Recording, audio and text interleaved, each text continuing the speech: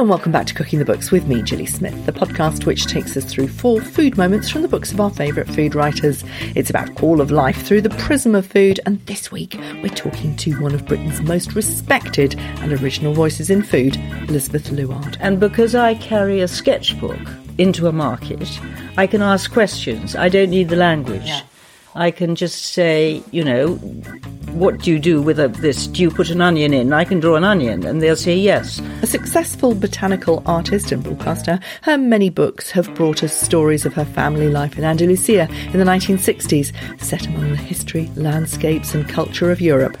We're concentrating on just one today, European Peasant Cookery, which was first published in 1986 and reprinted again at Christmas. It's seen as one of the most important books in modern British food writing.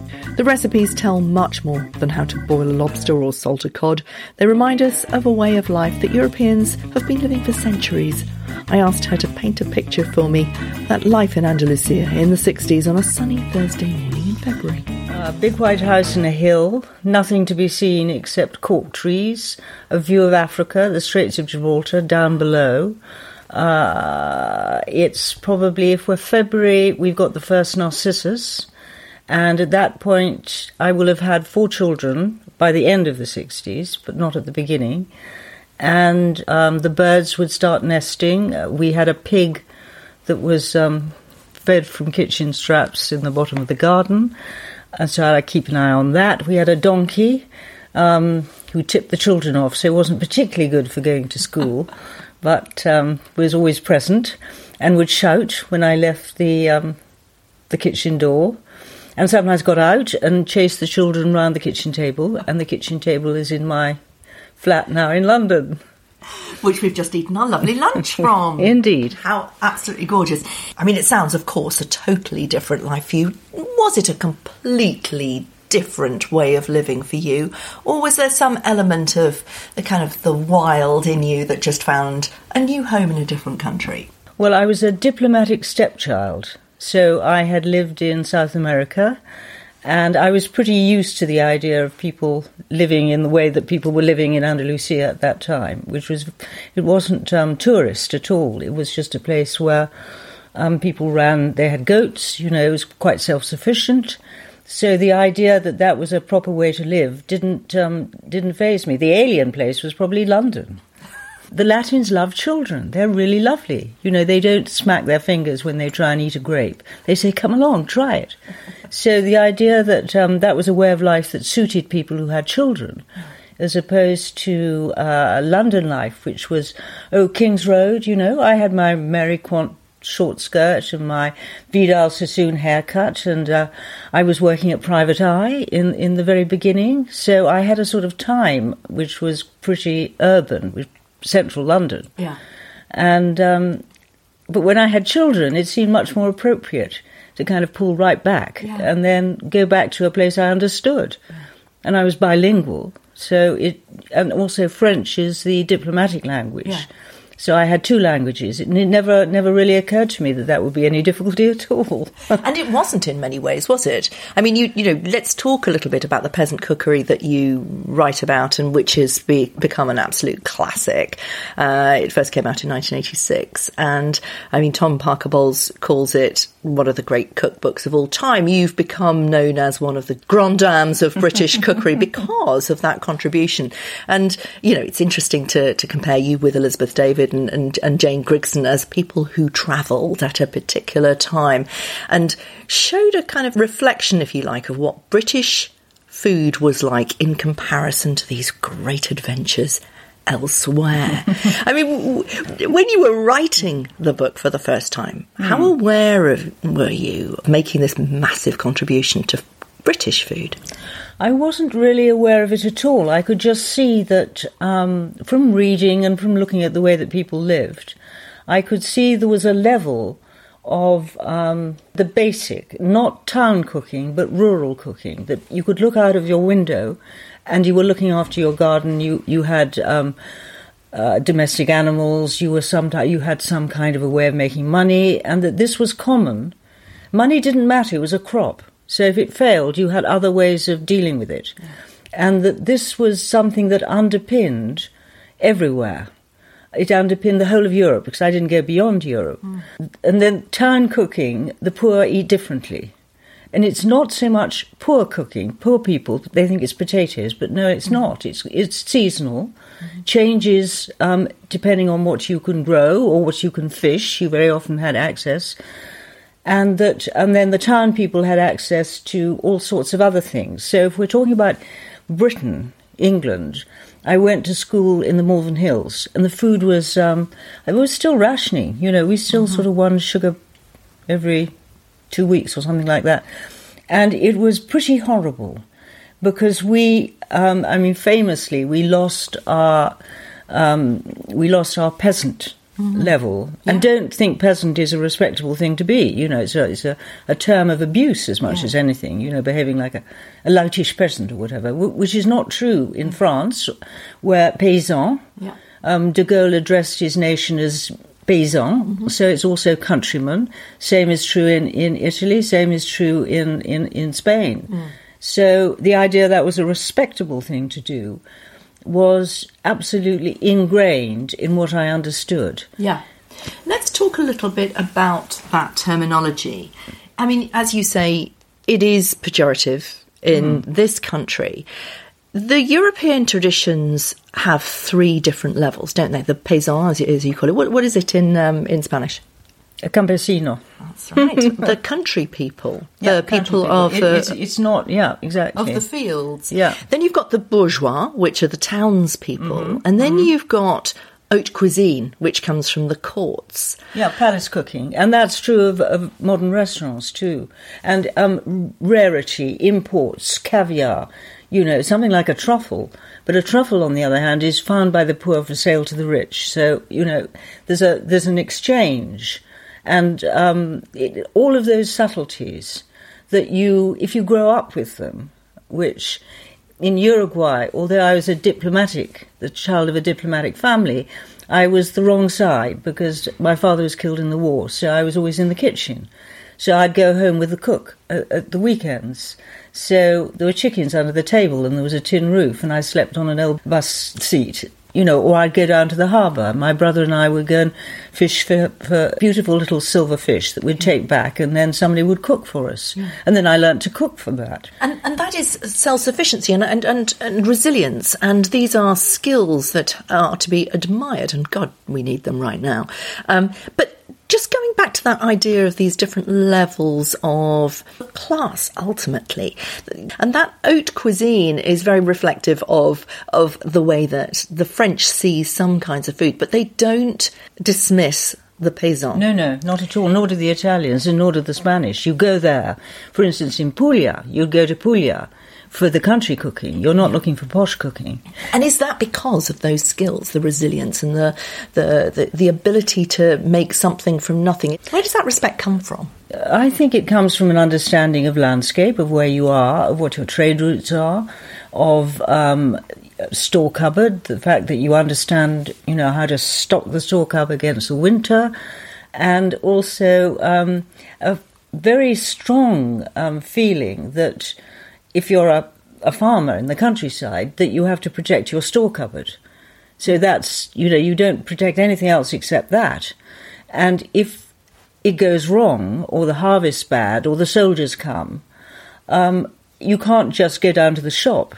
You have to wait till next year. You have to start the whole cycle of again. And that is something that town folk don't have to do. Yeah. They've got a great grain store.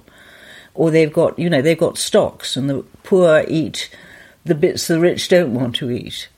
Whereas, just to go back to Puglia, I had a conversation with somebody, my neighbour at dinner, and I said, do the rich eat the same as the poor?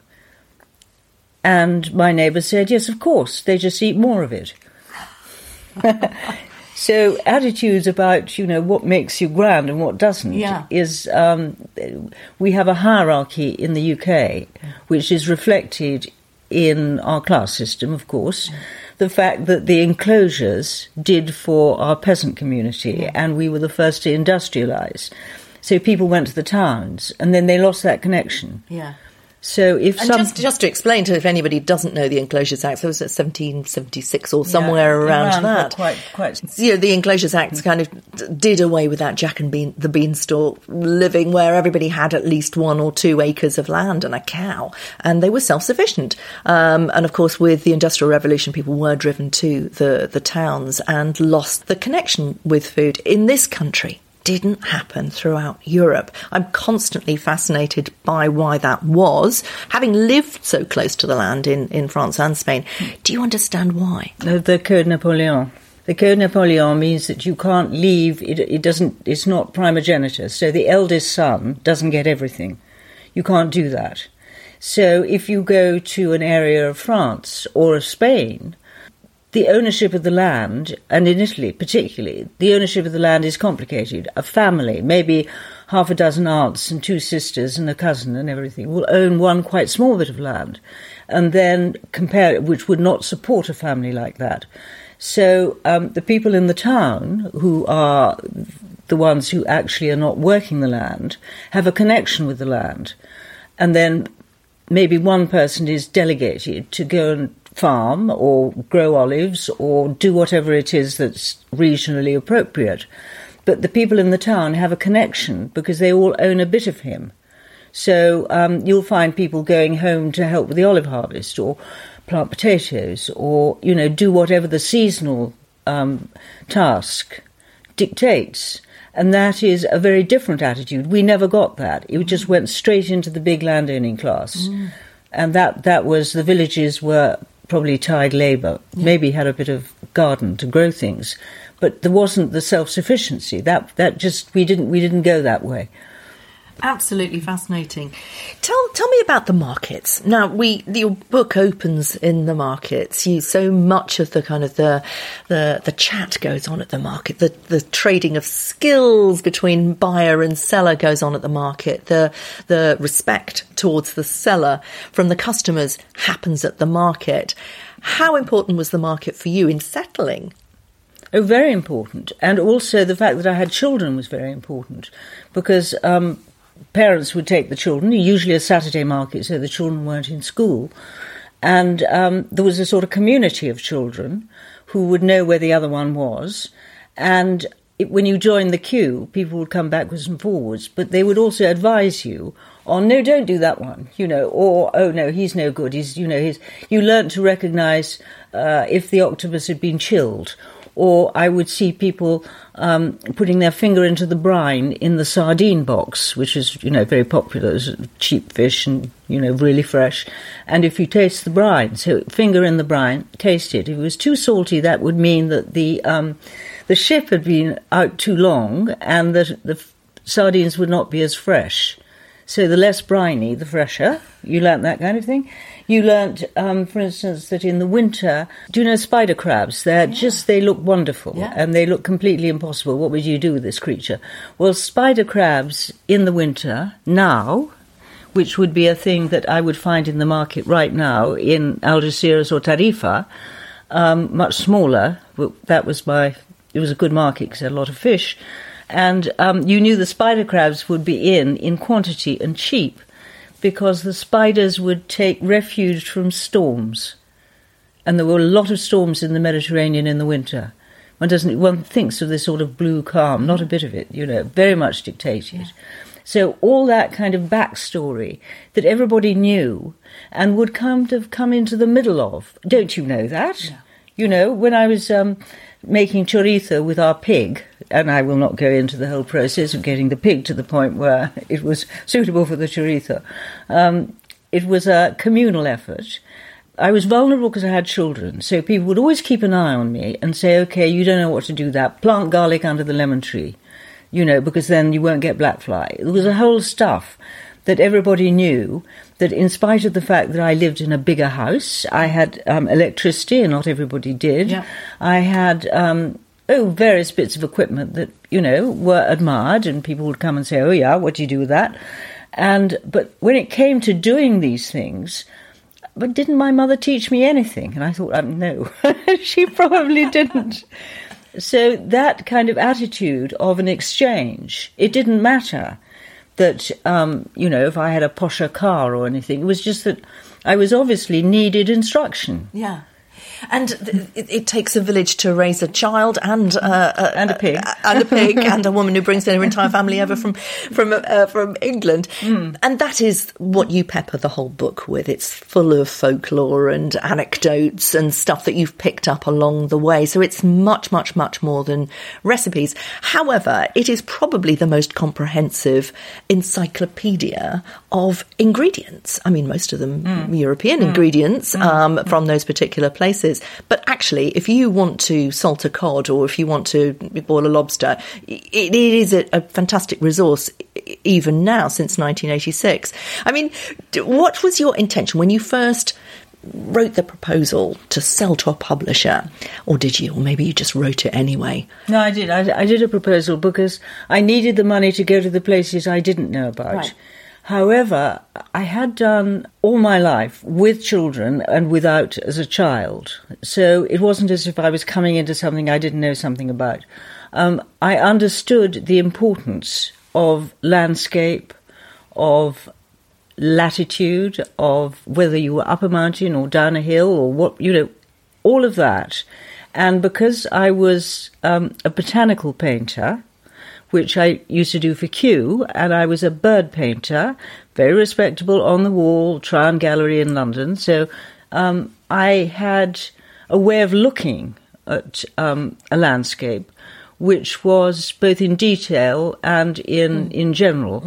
And I could see that there were no boundaries with peasant cookery, that people were applying the same, not the same set of skills, but the same thinking, the same idea of how you actually lived off the land.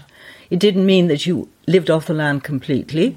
Most people had some way of earning extra, worked on the roads, drove the school bus, there was a whole, or took jobs with other people. Everybody helped each other. In Spain, the cash money was from running pigs, wild pigs, the Ibericos. That was the only pig that was there, and our pig was an Iberico, through the Corcos. So the cork trees surrounding us had 3 crops. They had the cork, which could be sold. Every 7 years you could strip this thing that looked like a lady's glove. It was extraordinary. And then that went off for the cork, the sherry makers of Jerez, who had and then there was the charcoal. And the charcoal burning was probably 2 weeks out in the forest. And for that, the baker, there was a local baker who used bread which was milled by a donkey, the wheat was milled. He would bake, I think it was probably a 5-kilo loaf, which was probably about as long as your hand to your elbow, and didn't go stale. It was quite dense textured. And that was a travelling loaf. And so that was the whole idea of the community had its reference points. You can imagine that it wasn't just a thing of, okay, that's cooking. Yeah. Okay, that's farming, or that's, trading in the market. The whole thing was absolutely intermingled. Yeah. You didn't have enough eggs to take to the marketplace yourself, but there was a woman called a recorrera who would come round all the farms, collect the eggs, go and then buy you the salt and the needles or whatever it was that you needed, and then come back again. So it was a community supporting itself. But the life was very hard. Yeah. So when an opportunity came, and Algeciras, which was the local port, began to grow, and it got factories, and the factories paid well, and suburbs began to be built, and in the suburbs there was running water, and there was, all sorts of things. There was electricity, there was television, there were places that you could go and eat tapas and, talk to people. So that was why the country, the little farmsteads emptied out, because the work was really hard. I didn't dare tell anybody what my age was, because the equivalent would look 10 years older than me, because the life's so hard. So it's entirely, logical that you wouldn't want to do that. Yeah. You would want to go to somewhere where life was easier. Which is, of course, happening all the way through the world, but particularly through Europe. And it is destroying a lot of the food culture there. I mean, one of the things that I came across at one of the big conferences I went to when I was working at the Compassion in World Farming, there were some Spanish campaigners there talking about the industrialisation of pork, and particularly Iberico pork and jamón, because you don't know where it's coming from anymore. I mean, obviously, with the most beautiful Serrano ham or whatever, you can tell from the texture. But if you don't know where your pig comes from, it can easily destroy the culture without you even knowing. Yeah, you don't know, actually, unless you know. Somebody showed me a picture of a very expensive Serrano ham that they said was Iberico. Now, the Iberico, it's longer and thinner because they're wild creatures, or supposed to be. They're now corralled a lot. Yeah. And it's called pata negra, which sounds like a black leg, but it's not. It's the trotter that's black. Mm. And most of them are kind of reddish, or, they're very distinctive. Yeah. And they intermingle with wild pigs. And you can always tell if an Iberico sow has been hanging around with a wild pig, because a wild boar, because the piglets are stripy. So all of that kind of, and then of course, okay, we don't want any stripy pigs. We'll put them all in a corral, and we'll bring the acorns to them, and that's happened a lot. Yeah. So you then get an overweight Iberico looking like a fat white, and it will not be the same. And that they've had a terrible life. I mean, that is the other point of peasant life, is that all animals get a pretty good life until they don't. Yeah.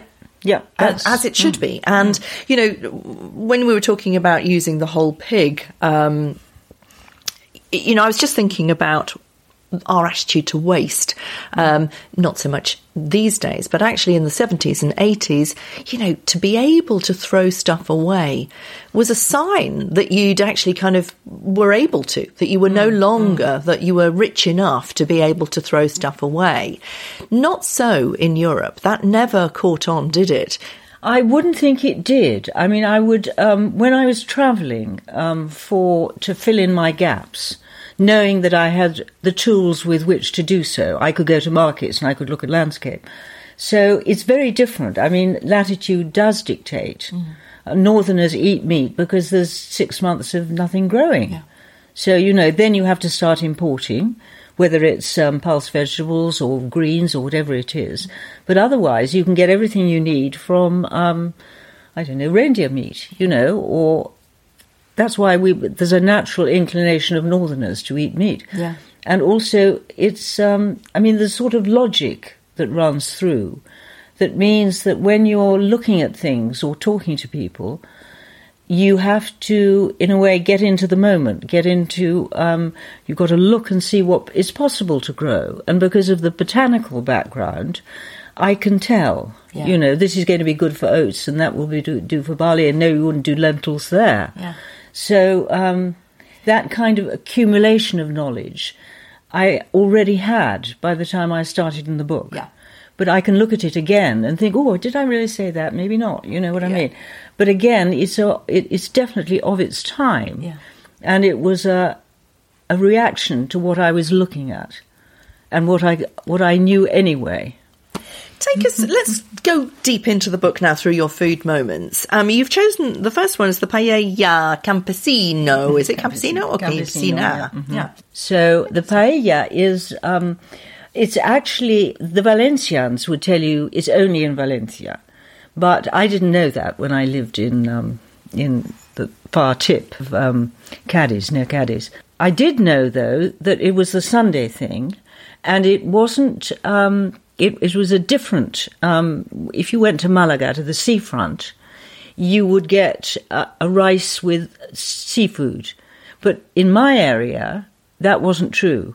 Campesino means it's a countryside paella, which means that rather like in the Middle East, you go up into mountains to have your picnic. You don't go down to the sea. Why would you do that? Too hot, not a good idea. The local one, which everybody knew about, and of course I didn't, until my children went to school and came back and said, okay, Ma, this is what happens. And what happens is that you have the paella pan is a Roman design, double-handled, and it's a single, more or less a single layer of rice will do it. When you buy a paella pan, they say, how many people? And you say 5 or 7, always an uneven number, because you will expect to have a guest, somebody wandering. So there's always an uneven number. And maybe a 7 and a 9, that's okay. And then that goes on your back or on the back of the Seat 600 with everybody in it, and you go up into the hills. And everybody goes. And the dad has a gun, and the mother has the children. You're supposed to keep an eye on the children. The children will go and wild gather. And everybody does, auntie wild gathers and mum wild gathers, and that's how you learn. And in the hills, again, very seasonal, in the spring, like now, you would find wild asparagus. Very easy to find. You know the fern that you have at a wedding? That goes, well, that is what goes, underneath it, the shoots come up. And they come up almost overnight. So if you see that furry, prickly fern, look underneath at the right time of year and asparagus will be there. At another time of year, there will be snails. The big ones that we recognise, but also little tiny ones that spend the summers up thistles. So you take a bucket and a stick. What else do you take? You take olive oil, rice, salt. That's pretty much it. You hope that that your man with the gun is going to go and get a rabbit. And if it doesn't, you quite often have a hen in the back, an old hen. And that will go in the pot if you haven't got the rabbit. The other possible wild gathering will be crayfish. And they're really easy to catch. You've got a bit of bacon on a string and they'll grab it. Your kids must have had... I mean, that is a childhood and a half, isn't it? I mean, do they appreciate it? No, not really. Oh, God, not another story like that, Ma. But on the other hand, my grandchildren in Wales, when I was in Wales during most of their childhood, we could do exactly the same thing. Yes, of course. But we didn't do the paella because that wasn't appropriate. But we certainly... we gathered masses of dandelions and wild garlic and, sorrel and all that kind of thing. Yeah. So, and also planted potatoes and dug them. Yeah. So, and rabbits, unfortunately, the neighbouring farmer's grandson, had ferrets. So rabbits, the rabbit on my kitchen table was very often ferreted. Because I was the only one who had actually skinned a rabbit. And a rabbit they're little wild rabbits, and for a paella, they're perfect. Of course, and some of the most sustainable food that you can possibly eat. Absolutely. Exactly. Your second food moment, your Brandade de Morue, I mean, it's salt cod, but actually this takes us into the wider environment of this book, because it's not just about the stories of you and your children having a wonderful, wonderful time, and we're very jealous. You do travel an enormous distance to find the food of Europe. Yes, the salt cod was just really interesting, because... most of the cod harvest goes to the Lofoten's, which is within the off the coast of Norway, within the Arctic Circle. Yeah. One forgets that under Roman Catholic Europe ate fish on Fridays, on Wednesdays, and for 40 days in the run-up to both Easter and Christmas. So they were told to do that by the Roman Catholic Church. And most of the cod in the Middle Ages was salted down in Portugal. So that was where the big... it's an Atlantic fish. Mm-hmm. And if you go around the Mediterranean, people keep saying, oh, you've got to try this, this bacalhau. Mm. And the bacalhau fritters and the bacalhau in this and the bacalhau in that. And you think, what are you talking about? There's no cod. There's everything else in the Mediterranean, but cod is somewhere else. So when I was on my travels, I did 2 big exploratory swings by car. One of them was in the middle of Europe, starting in, I think it was Munich, and going right the way down to Istanbul and then back through the Balkans and all of that. Same thing, looking in markets And because I carry a sketchbook into a market, I can ask questions. I don't need the language. Yeah. I can just say, what do you do with this? Do you put an onion in? I can draw an onion, and they'll say yes. So very quickly, I get a group of children. This is on my own. Nicholas, my husband, who is a writer, he would always come with me. I was quite surprised because he wasn't a great eater. So anyway, off he comes. And so I had sort of, that backup, which was great. And when we got up to the second trip was Norway and Sweden and Finland. So starting kind of in Bergen, down below. And you suddenly find there's a whole lot of warehouses. And people say that's the Hansa district. And all along the quayside, and also cod kept live and sold live. So coming down from the fishing grounds, kept alive in big wooden boxes, very often towed behind. But anyway, whatever practicality. But the Lofoten's cod or Bergen, the Hansas established themselves, would you believe, after the Black Death. So all of this kind of history, there's always a logic behind it. And they were a big trading company out of Bremen in Germany. And they controlled they controlled the gold trade from Russia and the fur trade. What I hadn't realized was that they also controlled the cod trade. So the Hansas, who were Protestants, Hansa merchants, Hanseatic League, they had made an arrangement with the Pope in Rome to have a whole lot of, okay, you've got to use this salt cod. They supplied the salt cod.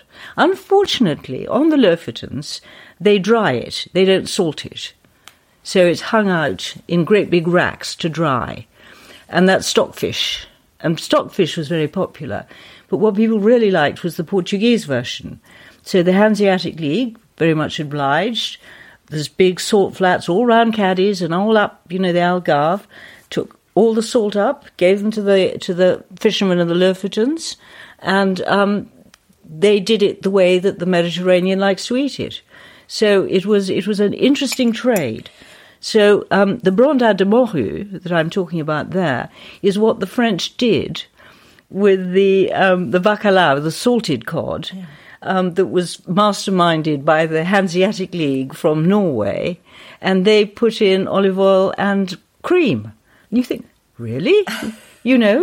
So the whole kind of the whole interaction between all of Europe comes together in that particular dish. And I don't suppose anybody had ever really thought about it in those ways before, because you're literally doing that journey to make the links. When the book came out in 1986, had anybody ever thought about cod in this way before? What was what did people say in the national newspapers about the way that you were making these links? I don't think they really noticed. I think people just sort of, it's a bit of interesting information. And I did get some, remarkably good reviews at that point. But by the time I went to look at the salt cod trade, I'd spent a lot of time in topography in the library, in a library where you can go into the stacks and then pull out the books. And I learnt to look for women writers in the late 19th century, a lot of travel books written then, because people were suddenly able to travel, and very often they were travelling for their health. So women and men of the cloth, so vicars, were really good sources.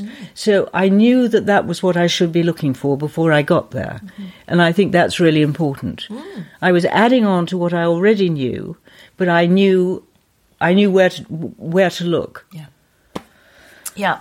Let's go back to the Eastern Med again. I'm fascinated by these markets where you're scribbling pictures of onions.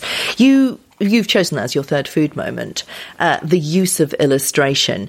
But you've chosen a particular recipe, the somale, the kaldemar and the dolmades. I mean, stuff that we know, or we certainly know about dolmades now. At the time that you were writing, this just wasn't in our culinary repertoire in this country at all, was it? We may have travelled a little bit to Spain and France and picked up some of the recipes that you do have in the book, but actually this was very, very foreign to us, wasn't it? It probably was. I didn't even think about that, to tell you the truth. I mean, it was something, I wanted to call it European peasant cookery, I didn't want it to be called something tidier and less contentious. I wanted it to be called that, because that's what I wanted to write about. And so I wasn't particularly conscious of what we were doing or weren't doing. But again, the dolmades, which is an Ottoman thing, it's a Turkish thing, it's a Greek thing. Vine leaves enclosing rice. Very handy. We probably could have had that we'd have gone to a Greek restaurant maybe. That I wanted to follow the Ottoman Empire because that dictated habit in a way that I didn't go into the Slavs, because again, you have to change.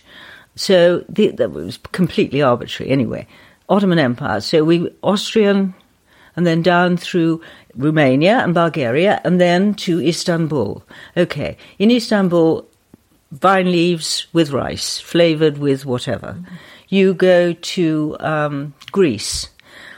In Turkey, the same thing would be, but probably with spices. In Greece, it's probably with herbs.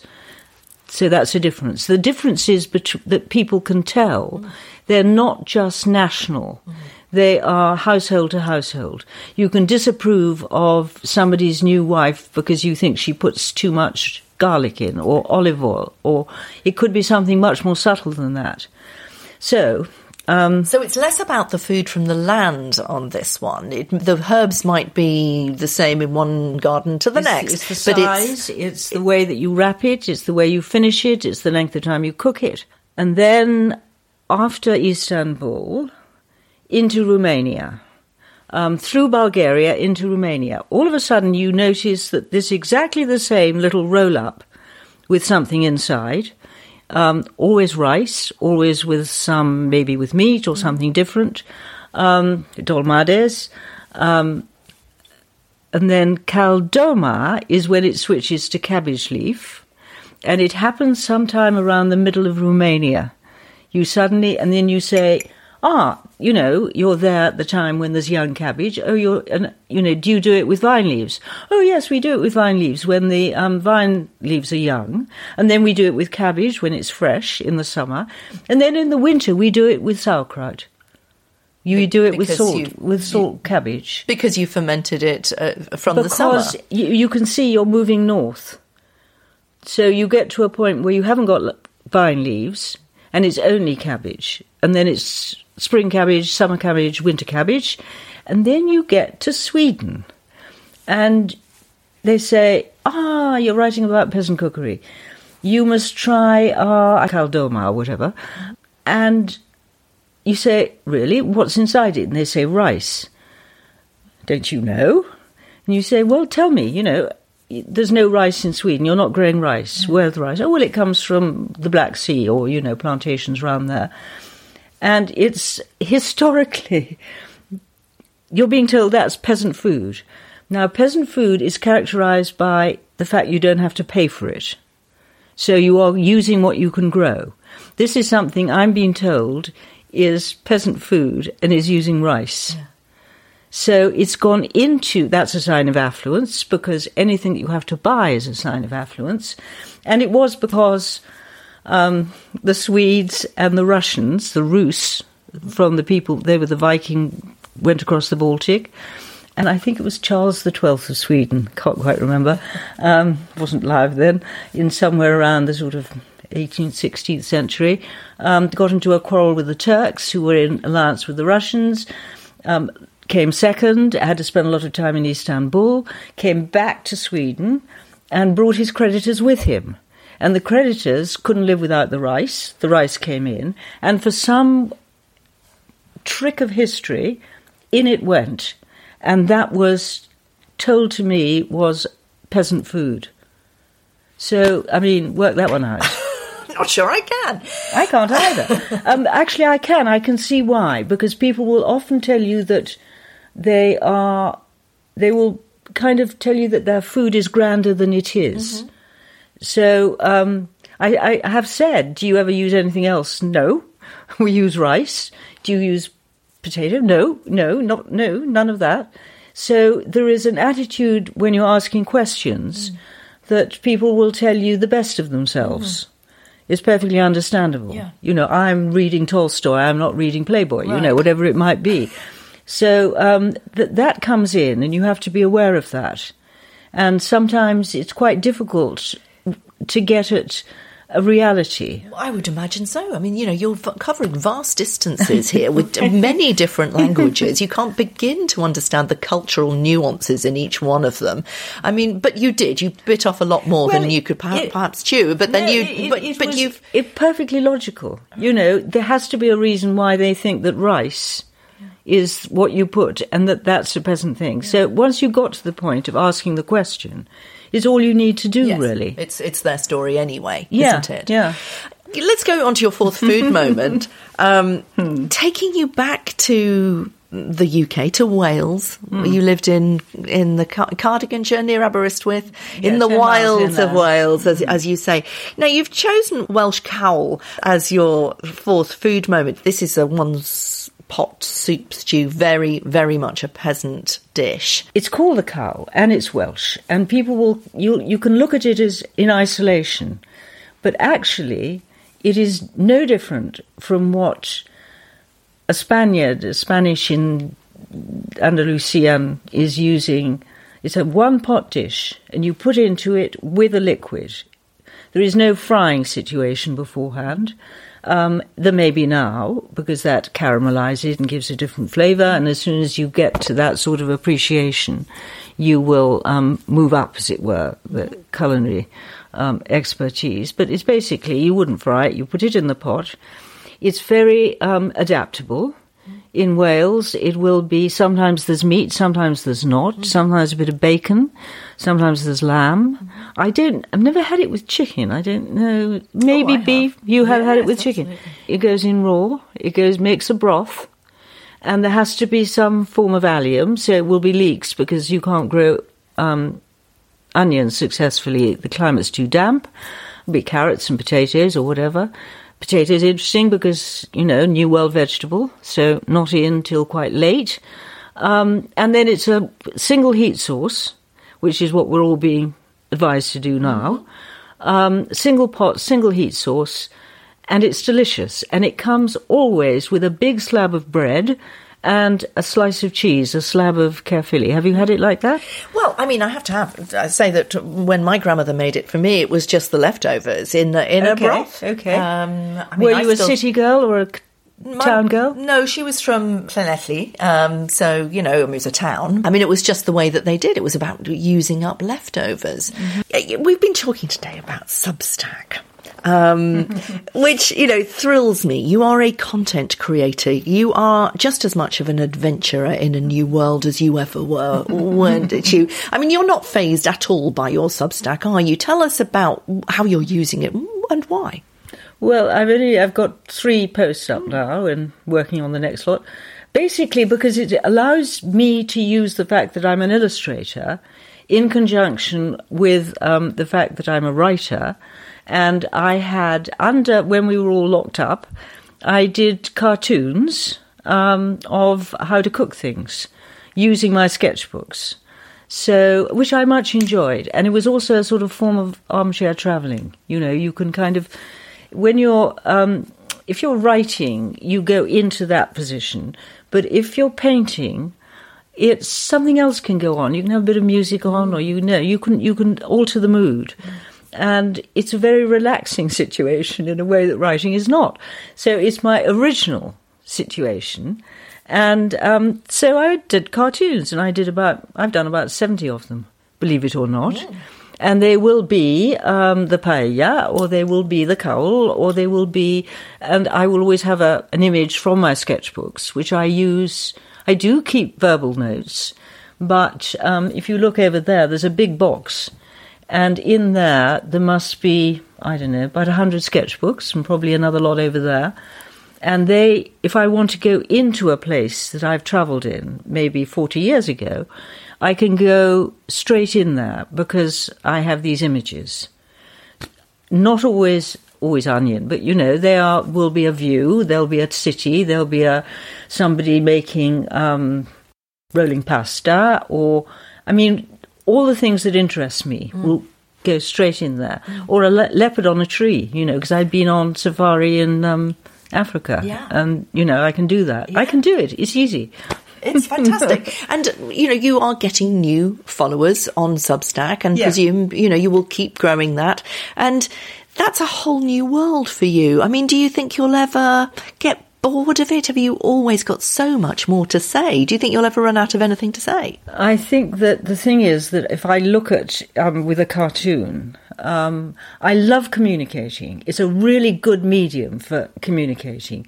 Nobody's telling me I've only got 570 words.